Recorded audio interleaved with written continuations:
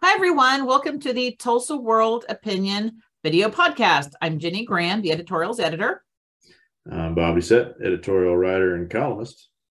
And we've had kind of a big week. It was election week, but it was primary election week, primary runoff election week, which is very small and narrow. But we also had city council races, municipal races across the state. And, we talked last week about the endorsements, and some we didn't endorsing, say we thought they'd go to a runoff. So some of the city races that didn't have runoffs, people won outright, we thought would have a runoff, and then some went to a runoff that we thought would win it. So no one really knows how to predict these things, right? Is that what this comes down to with every election? Yeah. So I think it says something about District 1 in particular. Vanessa Hall Harper, she's strong up there. Yep. Was it 65-66% with two other contenders? And that was one that we didn't make an endorsement with, thinking that it may go to a runoff. So, we can't predict things. And then that was the same with, we endorsed Lori Decker Wright. We still strongly endorse her. And she just barely got right under, you have to have 50%. I think she had like 49.8 or something like that. So she's in a runoff, but those races are still really low. I was really surprised. The race with Krista Patrick, which is the northeast side of town, it only 1,600 people voted in that. So when you think of the amount of people that are eligible and only 1,600 cast a vote, I mean, that's really low. But the highest was District 8, South Tulsa. I looked it up. What was the final? It was like 7,500 ballots, and Phil Lakin won that by a pretty wide margin. But even 7,500 is when you think of the entirety of South Tulsa and all the residents that are eligible to vote, still very low. And that's always a little disconcerting because people are so affected by local matters, like sales tax. And, you want to know why you don't have your pothole fixed? Well, that's a city issue, or utility rates, or in all these things that affect us on a daily basis.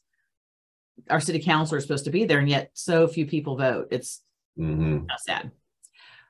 But then we have the state races, and those are the runoffs. And the big one was the state superintendent. I mean, Ryan Walters is a controversial person, and the GOP is putting him forward as the candidate to face off against the Democrat Jenna Nelson. So they have about the same credentials.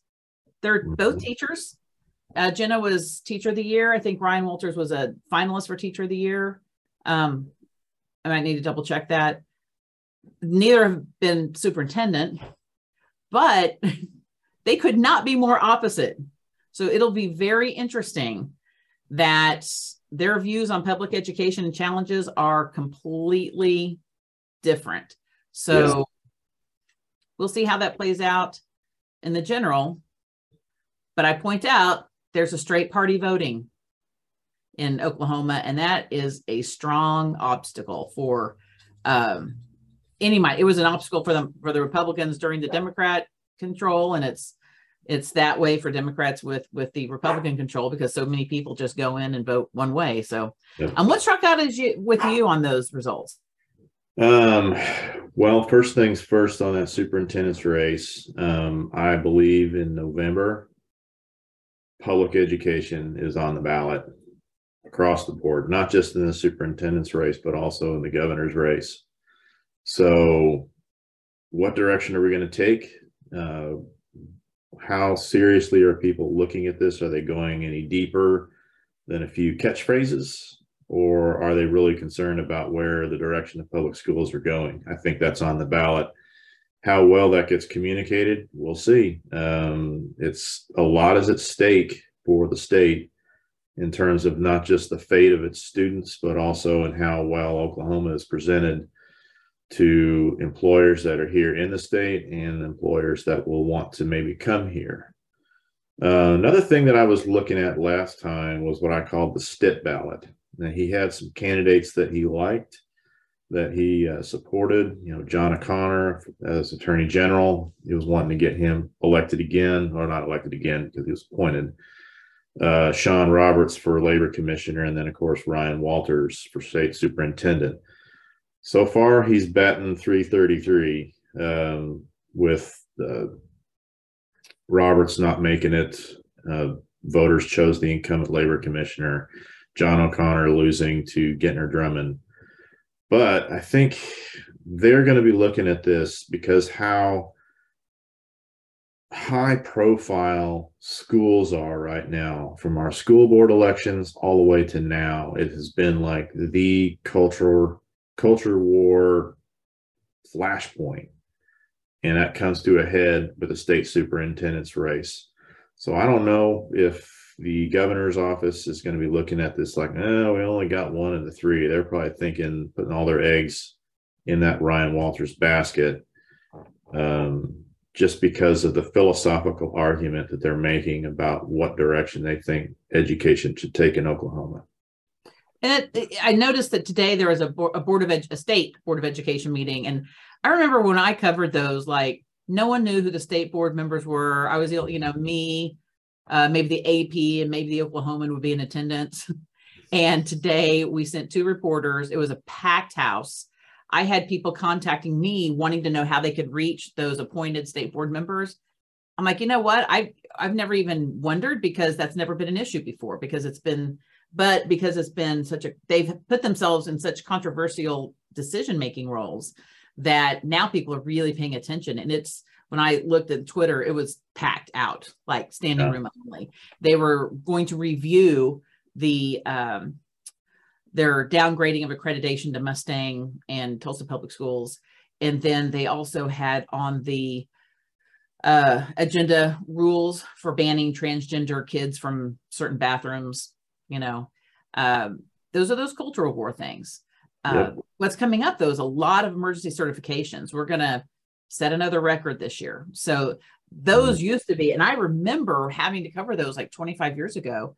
And if you had an emergency certified teacher, it was like an hour-long presentation. You had to really prove to, I remember Sandy Garrett and her board, and now they don't even bother doing that. It's just, there's just thousands of them.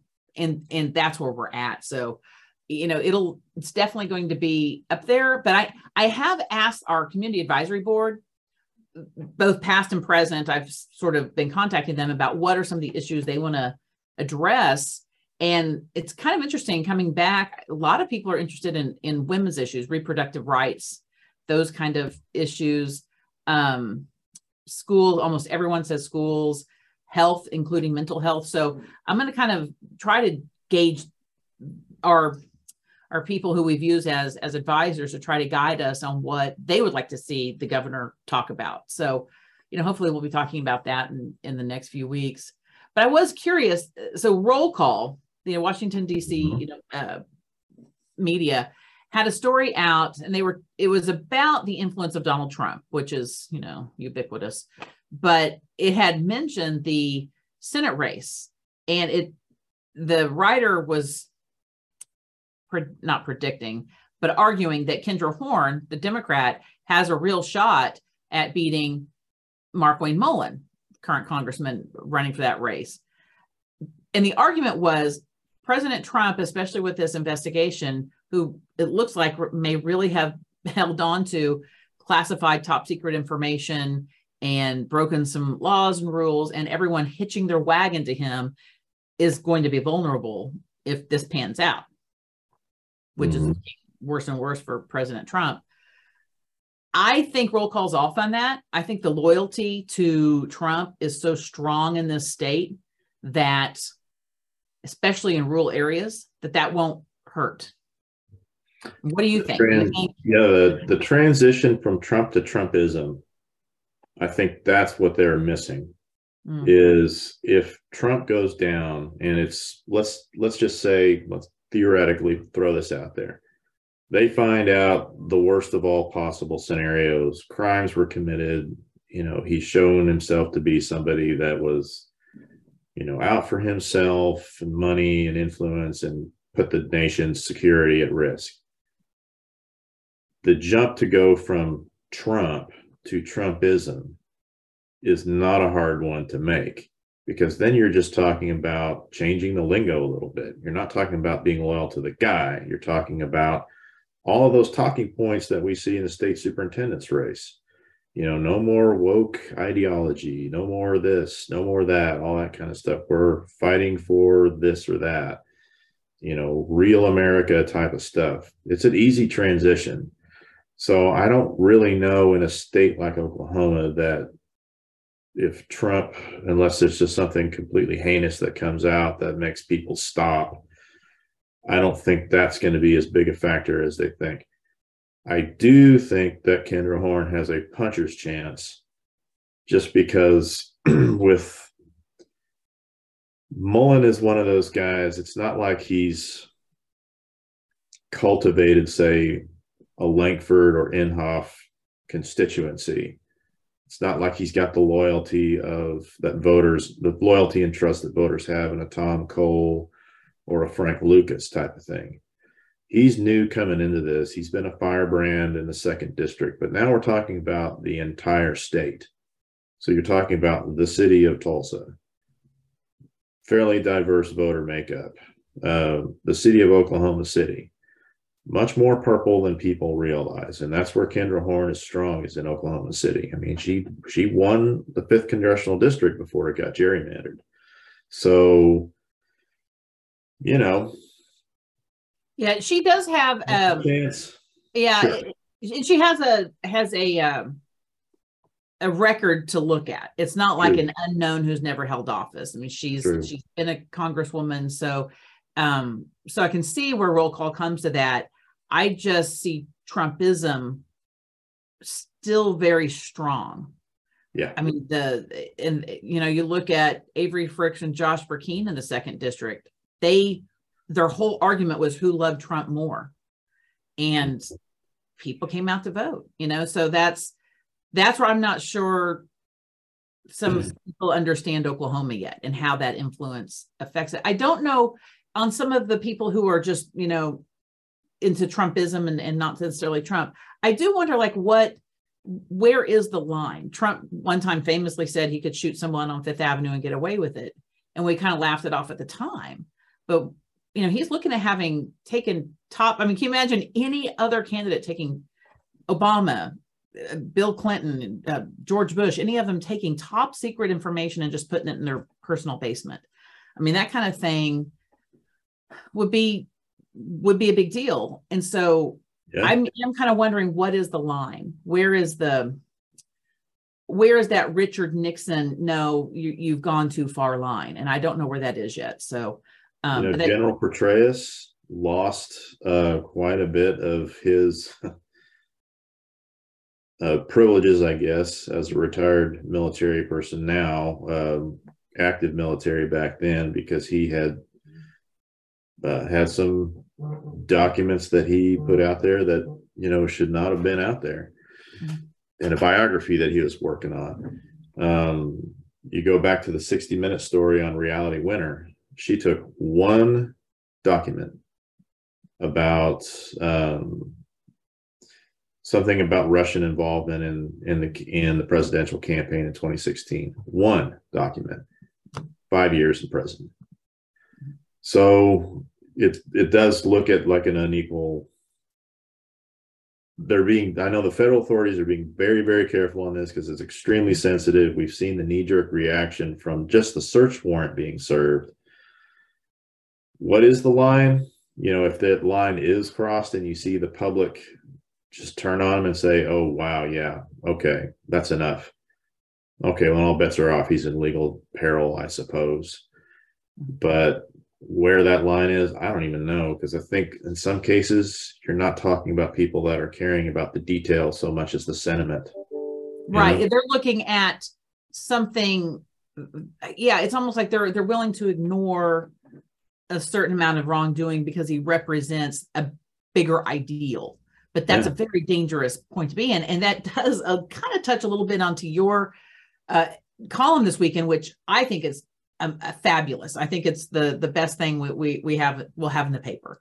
So, but you touch on, and this has been an interest of yours in a while, and people who don't know you know, I mean, you went to Oklahoma Baptist University, so you have some background into this whole area, research area, academic area, into white nationalism. You've talked about dominionism before, and it's fascinating, honestly, but we see Christian nationalism on the rise, and you sort of break it down a little bit, which I found helpful, because people are using it as if we should have this. You know, the Marjorie Taylor Greens are like, well, I'm a Christian and this is a nation, so we should all be Christian nationalists.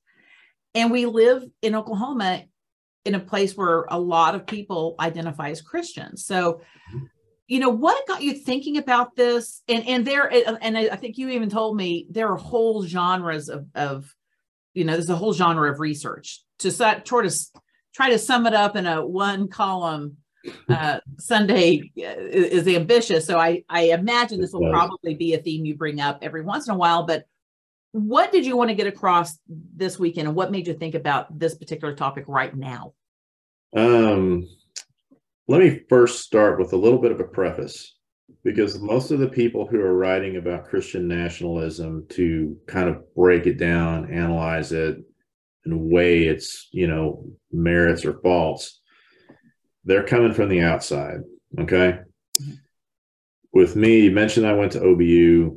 I've been, you know, a Christian since I was 15 years old, you know, did the OBU thing. I was, you know, did Sunday school teaching in the church for years, went on these mission trips and stuff like that. So when you're talking about evangelicals, Southern Baptists fit in that thing. And, you know, I was in a Southern Baptist church for a really, really long time. So I don't want people to think, well, this is just another outsider bashing Christians. Now, this is coming from inside the house this time, because I've seen this develop over decades now.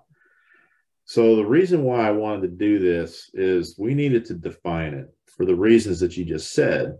Is people don't really have an understanding what nationalism is. Nationalism is not patriotism. Those are two different things. And Christian nationalism is a very specific type of nationalism. So when you're talking about the definition of what nationalism is, it's basically defining what it means to be a part of a nation. And traditionally that means race, land or territory, language, belief, those kinds of things. The United States' founding has a lot of roots in nationalism. The wars that occurred in World War I and World War II had extremely high nationalistic surges in them that, you know, gave us quite a bit of conflict in that time. When you're talking about Christian nationalism, now you're talking about defining what it is to be an American, and also saying one of those things is being Christian.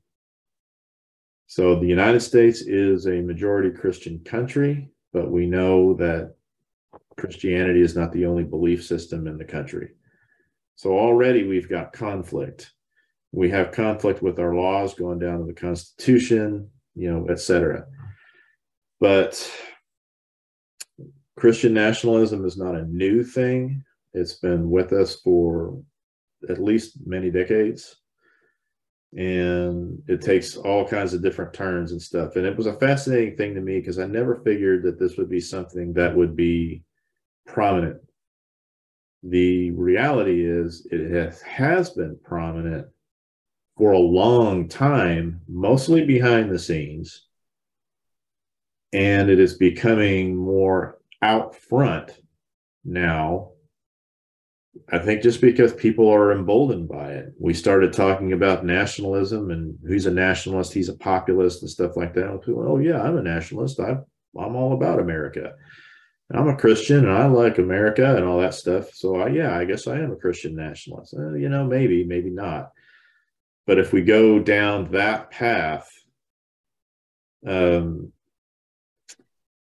not making room for others. And I've always heard growing, oh wait, and you've heard this too, America was founded on Christian values. And I've always rejected that. Like, no, some of the founders were Christian, but many weren't. So, but that takes hold. But, you make a point in there that I've always felt strongly about. And I was raised Catholic, I had a Southern Baptist dad. I've been around, all of it. But you say this is bad for the faith too. Yes. And historically, going back from the beginning of time, whenever a faith gets wrapped up in nationalism, it never ends well for the faith.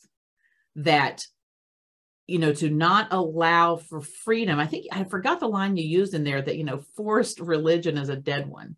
Yeah. And that's what, when I hear people talk about, we want to teach our Christian values in schools, I'm like, whoa, what Christian? Because that's a pretty strong thing. And I'm like, well, my Christian values may not be yours. It's that kind of thinking, but, talk a little bit about that, about this idea of how it harms people of faith or harms the faith when people try to do that. Two things stick out to me with this, and they are very serious in that case. And yeah, I did say that, a forced faith is a dead faith, because when you come to faith in something, whether it's Christianity or some kind of other religion, this is something you've wrestled with. On a secular level, you would say this is someone who has wrestled with these ideas and has decided to follow this. On a spiritual side, you would say that, you've responded to a calling from God and you have met him there and whatnot. If you're telling somebody this is how it is, you must believe this way, there's no connection here to anything except for just being a different kind of a law that you have to follow. That's not faith. That's just something that someone is using as a power tool over you. But the second thing specifically to Christianity, and I'm not saying that other religions aren't like this either, but Christianity is not a religion that is tied to any nation. And I say that reading scriptures right out of the Bible. Christianity is seen as a universal religion. It is not tied to any country. It is not tied to any kind of nationality, any kind of language or culture or race. It is a universal religion. To tie it to what it means to be an American, if you are a Christian, I'll just quote what the International Mission Board from the Southern Baptist Convention said, and it said that it was one of the three great heresies of American Christianity. I didn't say that. The missionaries did. They might know something about Christianity. So I'm just saying, yeah, maybe pump the brakes a little bit on this, because what I have seen just from history, from what we're seeing today, that if you can legally use the name of God to justify what you're doing, it is a wide open door to abuse and potential great harm to people. So be careful, folks. Well, and we've seen that historically. We've seen that everything. Preachers used it to justify slavery. Yep. People used it to justify segregation. Yep. We're still seeing the Bible used to oppress people. And that's when I say your Christian values may not be mine because of that, how we view that. So, but it also leads into that extremism that I'm particularly concerned with. And I did see there were some, and we had extremism on the ballot.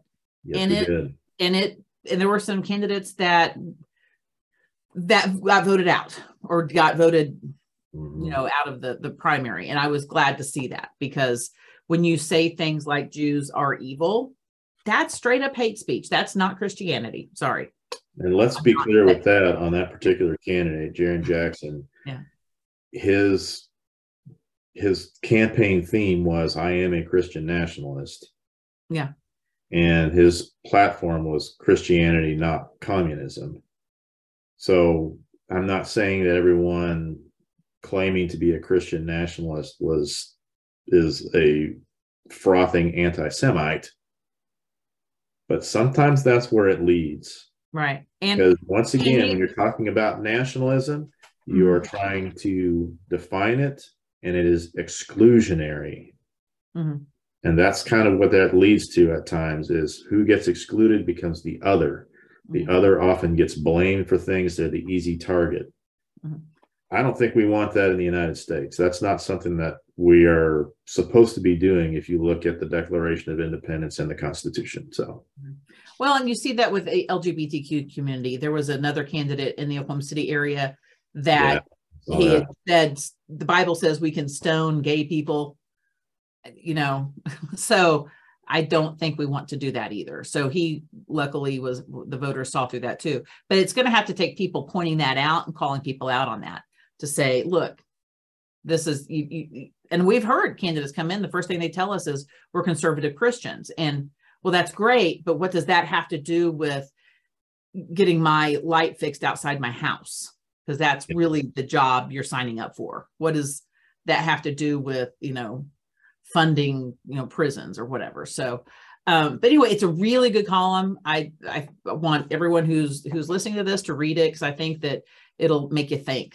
But you know, there were two editorials that we have coming out. I don't think we've had it out yet, but we have two congressmen that we thought said two very wise things. One was Tom Cole, who I think you actually read about or watched the town hall meeting where it was a phone town hall meeting where he urged people who they were getting upset about the Trump search warrant, and they were angry, and he urged patience. Now he came out and said, you know, he was concerned but he was concerned that he wanted more information, not that it was bad or they were not doing their job, but he just said, when you do something that significant, there needs to be more information. I can agree with that. But what he urged was to wait. I mean, remind me what exactly he said. Well, he said basically don't do anything rash. Yeah. Because people, after the search warrant was served at Mar-a-Lago, started doing very rash things and saying very rash things. And we know where that leads. You know, I wrote about it last week saying, you know, for every 1,000 people putting videos on TikTok calling for civil war, you know, 999 of them are posers, but that one guy might just be your next Tim McVeigh. We don't need that, for God's sake. Yeah. So that was appreciative that he did that. And just to clarify, I didn't listen in on it, but I did read about the town hall where he said that. So, you know, I wasn't wild about anybody from our delegation just flying off the handle saying, oh, raid, outrageous, we owe an explanation. I was more like, hey, you need to chill out and listen for a little bit before you do this. But I give him credit for taking a step back and urging some calm, because we need that right now.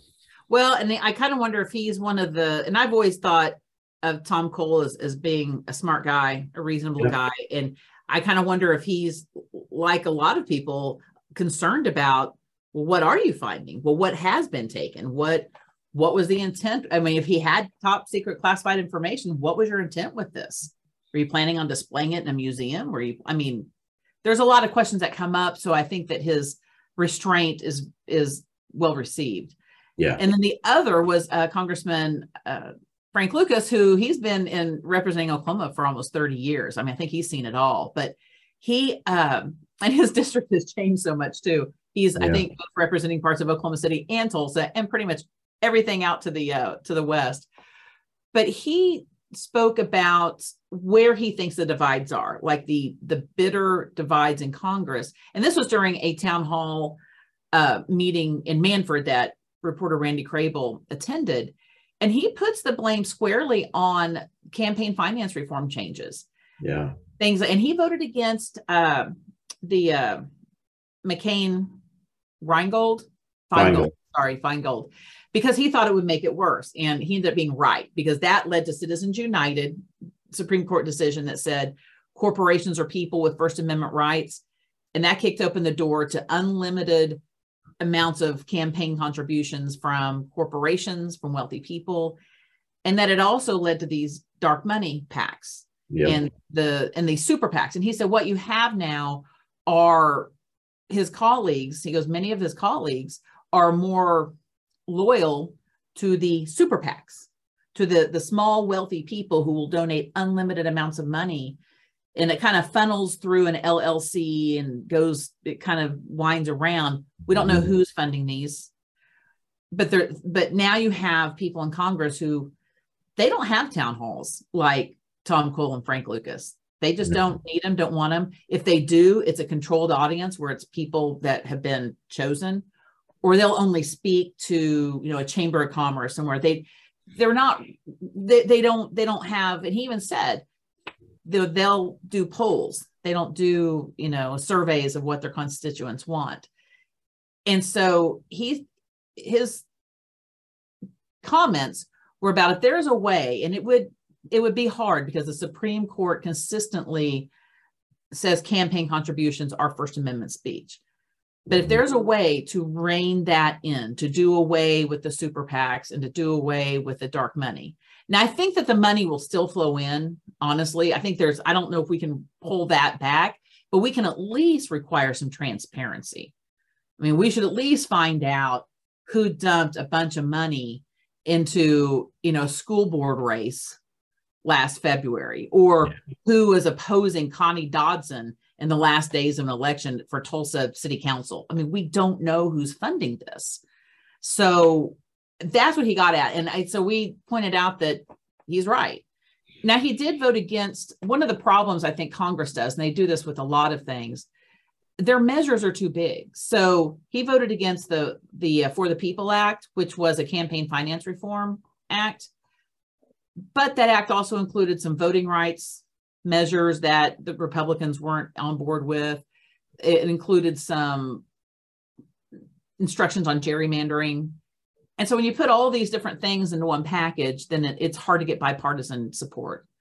But I've always wondered, like, okay, well, what if you just looked at campaign finance reform? Nothing else, just we want to get transparency on who donates to campaigns. Would that pass? And I think for Frank Lucas, he probably would. But it's when they start adding in all this other stuff that happens with everything in Congress. But we kind of gave him credit for that. So I wrote about this week, and I think we'll talk about it more next week, which is higher education. TCC has graduated more. They gave out more diplomas and certifications in its history this past year. And I write about some of the things that TCC has done in how they invested that should be sort of lessons for other, places and people. But we have this whole student loan forgiveness issue that's popped up, but I think maybe that's a topic for another week. What do you think, Bob? Yeah. Yeah, that's a big one. And I strangely have a feeling that I saw your Twitter this morning. And so if people want to know what Bob thinks, go to his Twitter account, and I agree with him on those points. So, but we can talk about that next week. But in ending this, we always try to end this on a somewhat of a high note. My daughter turns 15, and all the things that a 15-year-old girl brings to the house, a little bit of drama, a little bit of, happiness. She wants a record player, like an actual, a record player. And then my son this morning was listening, and I didn't make a big deal about it, but on the two songs back and forth on his list were Hungry Heart by Springsteen, and then U2's Sunday Bloody Sunday. And I'm like, everything is coming back. All the stuff that I loved in the 80s are cool again. We're going to have record players. We're going to have U2 and Bono. Oh man. Yeah, that brings back memories. I mean, I think my kids are listening to the same music at their age that you were. Weren't you listening to U2 when you were absolutely between 15 and 18? The first 4 or 5 albums that U2 put out, yeah, I had them, and I played them on a turntable on my stereo in my bedroom. You betcha I did. Yeah, that's the only. Now that there are some turntables that have Bluetooth, so they can listen to it on their earbuds. But like, that is the thing about. Yeah, I can see where my parents were a little irritated when I'd have it on 11. So yeah. My dad gave me an earful one time when I was blasting out some pretty hard rock after school. He comes home from work and basically filled the entire house with some pretty good hard rock. But you want to know the influence of U2 on me? What? Outside of just really enjoying, especially those first 4 albums, Bono created the mullet. When you He'll look at never the live that Unforgettable down. Fire album, he had a glorious mullet. And I go into the gal that was cutting my hair and said, I want that. So yes, Yeah. I I had didn't that. like that coming back. That came back, not loving that. So, Yeah, but again, I don't want to be the old parent that says cut your hair. So I'm just gonna let it work it'll fade away. So, I'll make a compromise. You can get the mullet, just don't perm it in the back. Yeah, maybe Let's not do that. but see, That's a bridge too far. well, luckily I can say I'm not paying for the perm, and they're like, okay. So right. Yay. Yeah, you have to get a job for that. So, but anyway, we're gonna have a record party at our house. So any last words, Bob? Oh gosh. I'd say probably the best thing you could do right now after a week like we have had and everything like that is just breathe deep, find a quiet spot, and just take a moment. Because you don't need to do that when we're doing our things right now, the way it is, the way the news cycle is, and everybody's all worked up about stuff. You're going to need to find those moments of calm, zen, peace, whatever you want to call it. So go do that. Do that to the lovely strains of the Unforgettable Fire album from U2. You'll be happy. You were thinking what I was thinking. Like you can find Zen in your old record player. That's what I'm absolutely. Go do that. Go do that. And also, I know we're not going to talk about that here because this isn't really our wheelhouse. But yes, me along with 10 million other people watched House of the Dragon Sunday night. I did too. As much grief as Game of Thrones got for its end, there is still a raging appetite for all things Westeros. Don't care what you say. Well, okay. I had to watch it Monday because our app kept crashing. And apparently we got online. There were so many people watching it that those using the app to watch it, the HBO Max app, it just kept getting hung up but it was great. So now I'm there. Okay, we're on the same wavelengths there. So, and Reservation Dogs. Oh my gosh, this last week was hilarious. And my friends that go off to like Indian conferences, I have a whole different view of what happens at those Indian conferences. And I'm not going to say more than that. Just watch the show. Best show on TV. So, along with Westeros. All right, take care, everybody. Adios.